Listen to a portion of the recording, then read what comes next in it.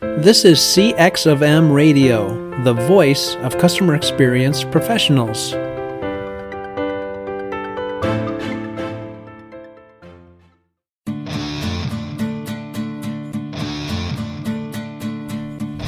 Welcome to another episode of the Tom and Bob Show, where each week we discuss best practices in the field of customer experience management. I'm Tom DeWitt, Director of CXM at MSU, and I'm joined by my co-host and partner in crime, Bob Keitel, Vice President of CX of M and retired Global CX Executive with General Motors. Without further ado, let's get this show on the road. Hi, and welcome to another episode of the Tom and Bob Show. I'm here alone today. Bob's on vacation, but I'm joined by Stephen Carlton from Premera Blue Cross and Bradley Kruger from Advocate Aurora Health. Both are speaking at the upcoming CXM 360 conference on October 14th. Welcome to the show, gentlemen. Thanks, Tom. Good to be here. Thanks, Tom. Great to have him. Yeah, so we're gonna start with Stephen. Stephen, why don't you give us a little background on your position at Premera Blue Cross and a little background on your presentation next week and what we can expect. Sure thing, Tom. I'm the Vice President of Customer Experience at Premera Blue Cross, and I took that role 2.5 years ago. And because we have a great noble purpose, which is to improve customers' lives by making healthcare work better. Now, that's an easy statement, but it's a really complicated thing to do with all the players involved in U.S. healthcare. And so that's what I've been on a mission to do. And, you know, the place that we start is obviously with feedback and with data, and try to use that data to drive our decisions. As humans, I think we're prone to jump to solutions before we fully understand the problem. And I'm trying to bring that discipline into the organization where we look at data to diagnose a problem, really try to understand what's going on, and then use that to prioritize where we apply our resources. And so I'll be talking a lot about that journey of how we got there, looking at data, looking along the journey, looking at verbatims and using text analytics to help us analyze what's going on, and then really how we use that to guide us and target where we're actually going to focus to make the journey better for our members or the patients. Cool. So I know in past discussions we've talked about the value of quantitative and qualitative data, and you brought up verbatims. Is there a specific reason why you focused on verbatims, and what value do they bring? Yeah, that's a great question. So many times when a company starts their journey on CX, they'll put some sort of instrument in place, whether it's NPS or customer satisfaction or what have you, and the focus will be on the numerical data and where is it trending, and that's interesting. But to me, it doesn't really tell you what's going on or where to dig in. And the verbatims is where the richness is.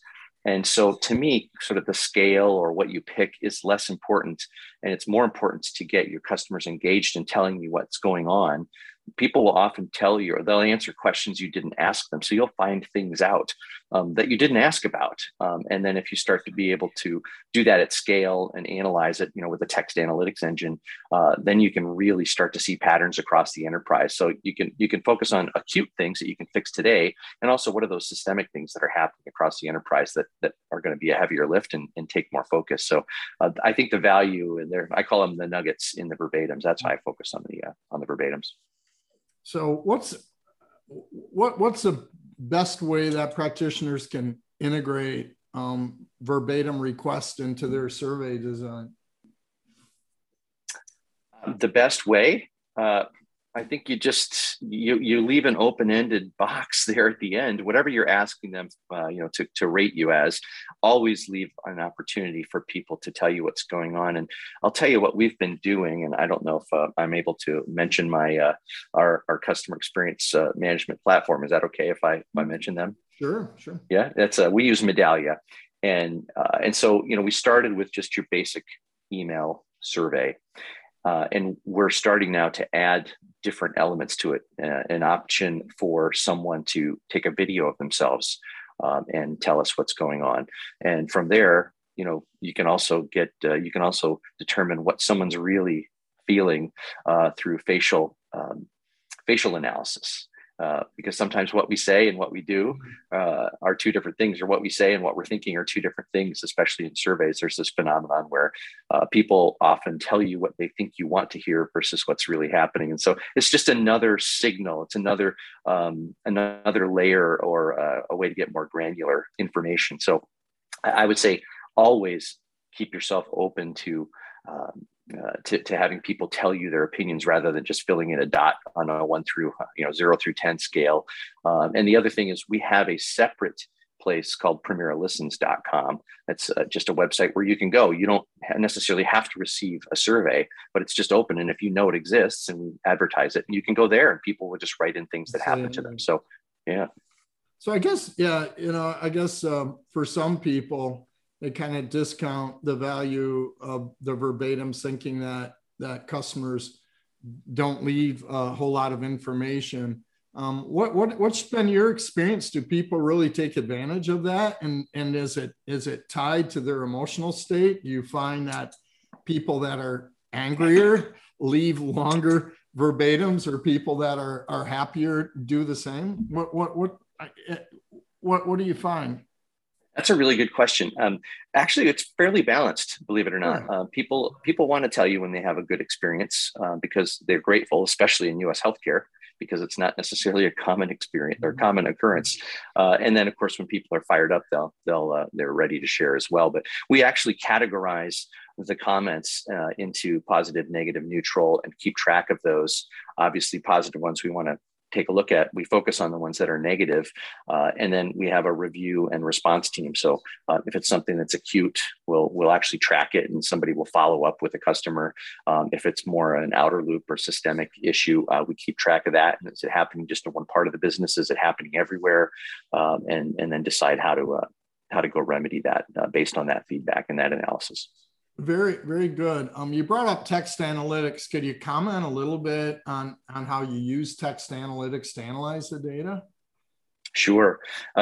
Well, basically, you start with a library, a fixed library, and Medallia has several of those depending on what industry you're in. And then what you do is you dump in thousands and thousands of verbatims, because the more you have, the smarter it gets, and you can train it. You can manually train it by saying, oh, actually, no, this word means this in this context. And then you can also, by virtue of that effort that we talked about, categorizing things negative, positive, neutral, you can tune it. So let's say the text analytics engine got it wrong.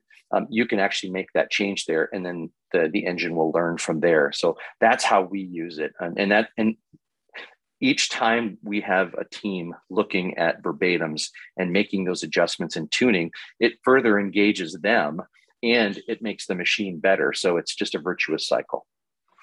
And how do your teams use the results of that verbatim analysis and affecting the customer experience? Right. So my team kind of monitors it across the enterprise. We have 12 individual teams that go in and self-serve and look at this on a weekly basis. They track it, and we have visibility into that. So, if there's some acute things, they'll assign it to someone in their organization to go follow up, and they'll let the system know. They'll update the system when it's been taken care of. And then likewise, when there are outer loop things that you can't solve just simply by following up with the customer, we keep track of those and look at trends across the enterprise and kind of feed that into our prioritization scheme. Say, oh, this is a problem for 90% of our customer base versus this is only a problem for Medicare patients. Not that that's not important, but it helps us with prioritization and resource allocation. Now, you're just looking at problems. What about the positive things, and how do you use the positive trends you see in the data? Well, we try to find patterns, and when we see positive things happening, we dig in there as well and say, why is everybody loving this? What's going on? Because you can jump to a conclusion without fully understanding it. And so we'll go in and we'll talk to the people who are delivering that great experience and say, what are you doing? Or we'll do what they call a Gemba in the lean world, where you actually sit side by side with someone and watch them do their work.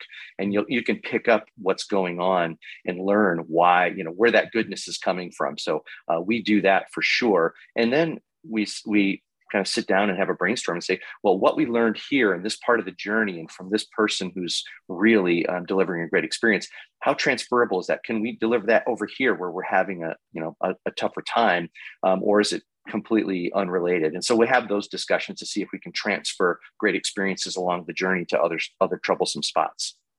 Very cool. I'm excited to see your presentation and visit you there someday.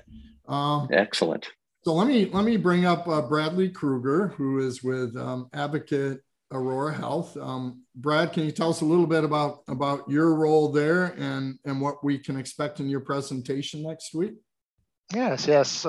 Thank you. Again, I'm very excited about the presentation and sharing some of our journey in terms of surveying, sampling, and similar to Steve, using multi-channel, omni-channel approaches for that feedback in order to aggregate, aggregate the information and then implement and execute change that impacts the care that patients receive. A little bit about my role in the organization. I'm System Vice President for Patient Experience, volunteer services, so over 10,000 volunteers in the organization.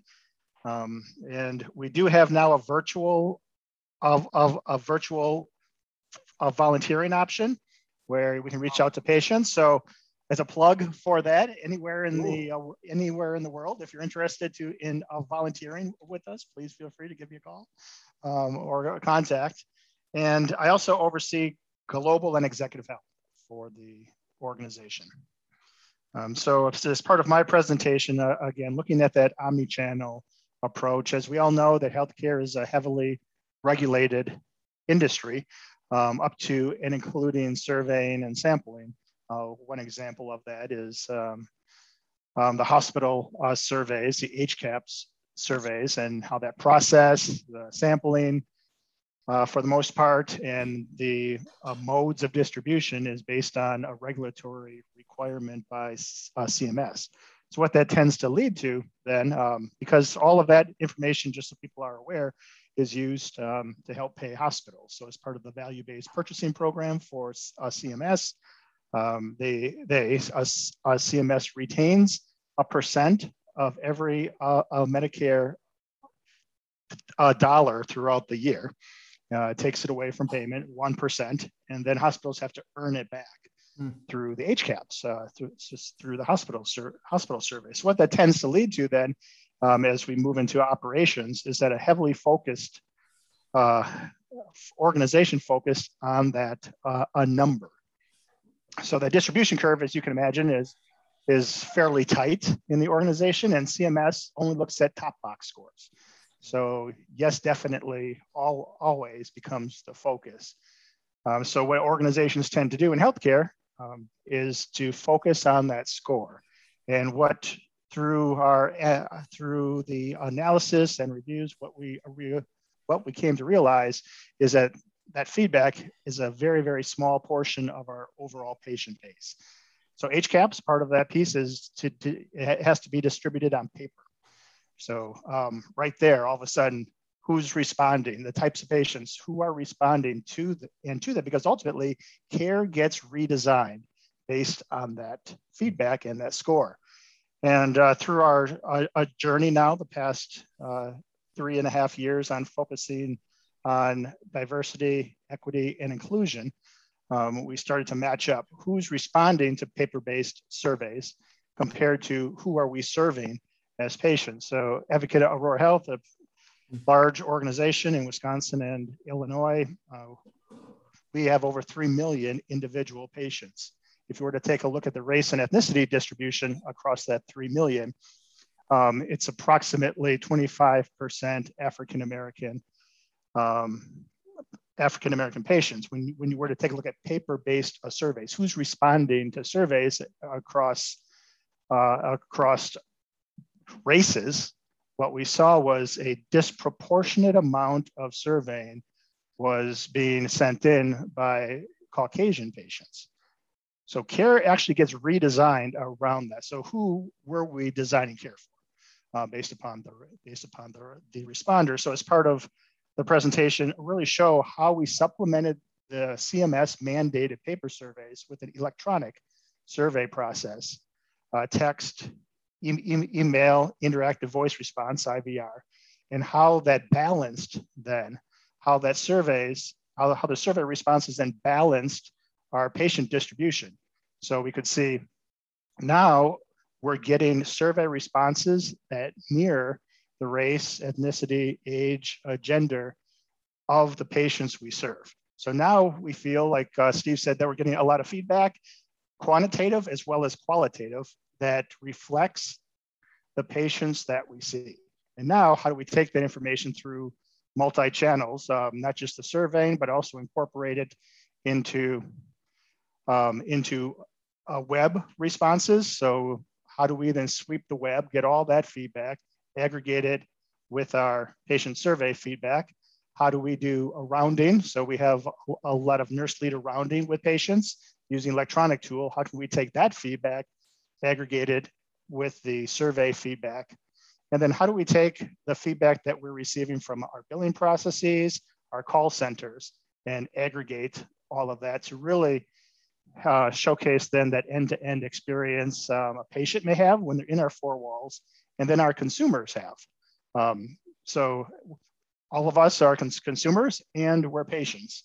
So how do we then use that feedback to redesign that end-to-end from scheduling, from the scheduling process, from the online access all the way to the other end, the billing process, and then everything in between using multiple channels of feedback. So again, there's a quantitative, there's a qualitative, and then there's how do we take our qualitative and using artificial intelligence and machine learning, deep learning, how do we take the qualitative and make it quantitative? Wow, very cool. Looking forward to that. I know we've had some discussions lately about COVID and how it's impacted the healthcare experience, both for the patient and for the employee. Can you talk a little bit about how is the past year and the COVID patients, how has that impacted your survey results or your customer feedback? What things have you seen? That's an excellent question. And one of those points of input for feedback in that multimodal omni-channel approach is our employees. So internally to the organization, we call them team members. But yes, how do we take that feedback as well and incorporate it into care redesign? Because we have seen a significant change in both the comments and the survey responses from patients as the pandemic continues, as well as employees. And if you go back in time to the spring of 2020, healthcare heroes were plastered on the news, on billboards, and that's where our healthcare teams were. Flash forward ahead to right now in the current state, and given all of the, I hate to say this, but given all the emotion tied to the pandemic, it's taken a real hard toll on healthcare employees. There's a lot of I don't mean to get down, but it's been a long pandemic, and the impact that it's had on nurses, physicians, and healthcare employees is significant. And what I've noticed too about the patient feedback compared to where we started in the pandemic, it's really become polarized at both ends of the spectrum. I would say historically there was a large gap around the average, a large number of patients that will respond, if you will, positively and supportive. That's now moving to the tips and tails. There's a lot of anger, let's say, about masking still, social distancing, visitation, especially now with the Delta variant spread and hospitals becoming full again. Many hospitals moved to limited visitation, and the impact that has had on patients and their family members is significant. And the emotion, the raw emotion that comes out in a time of a crisis with families has been oftentimes challenging. Yeah, I can imagine. I know it's been a hard year for everyone, but in particular, people working in the healthcare field. And we really appreciate everything that you guys are doing, and hope for a better future. Well, thanks, gentlemen. As always, it's always good to chat with you. And you've got me excited and eager now to hear both your presentations next week. Thanks again for being here, and have a great weekend. Tom, and thanks, Tom. You. Appreciate you having us, and looking forward to next week. And thanks, listeners, thanks for tuning in. Look forward to seeing you in another episode of the Tom and Bob Show. Thanks for listening to this episode of the Tom and Bob Show.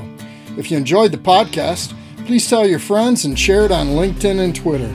If you have any ideas or suggestions for future podcasts, send us a message. We'd love to hear from you. After all, you're our customer. Thanks for joining us for this session of CX of M Radio. Be sure to rate, review, and subscribe to the show, and visit cxofm.org for more resources.